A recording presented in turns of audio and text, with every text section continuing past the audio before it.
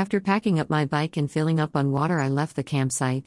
I wish I could have said goodbye and thanked the hunters again, but they were long gone and I needed to get going. I had 57 miles to ride. I remember getting on my bike and feeling a sense of strength and pride that morning.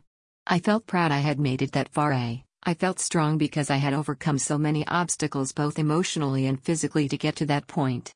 I felt excited to see my friend, Hallie, in Cuba, and somehow just knowing I was going to see someone I knew gave me an immense amount of peace.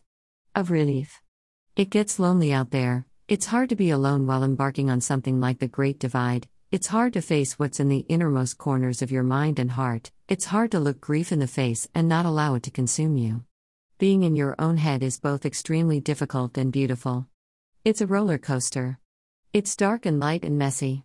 But what a wonderful chance it was for me to be able to walk through my own mind while being among so much beauty, challenge, and adventure on the divide.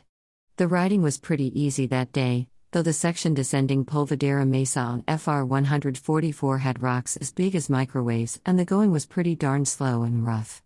I had to walk my bike down parts of it because it was so rocky and I was positive I was going to get a flat. Oh man, the rocks. The damn rocks. Ugh. There was many turns that day, definitely had to pay attention so I didn't take the wrong road. Right, left, stay straight, left, right again, lots of small ups and downs and winding sections.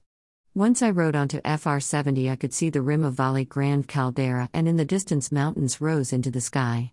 It was a beautiful and refreshing view after being in the trees and on rocky terrain for most of the day. I continued on FR 70 past some campsites and trailheads and eventually turned onto Highway 126. Pavement was very welcoming after that section. I was happy to be able to ride fast and on smooth terrain for a bit. As I rode downhill on the pavement and out of Santa Fe National Forest, I became super excited to get into Cuba and eat some good Mexican food. I was always hungry and always excited to eat, smiley face. In fact, many nights, I laid in my tent and had food fantasies. As I pasted a few houses, I had a dog run out and chase me. He almost bit me and it scared me to death. It's hard to defend yourself while riding a bike, especially on the side of a highway. But both the dog and I were okay. Finally the dog ran back home. I continued on Highway 126 and then finally turned onto Highway 550 into Cuba. I rode straight to McDonald's and rode my bike through the drive-thru.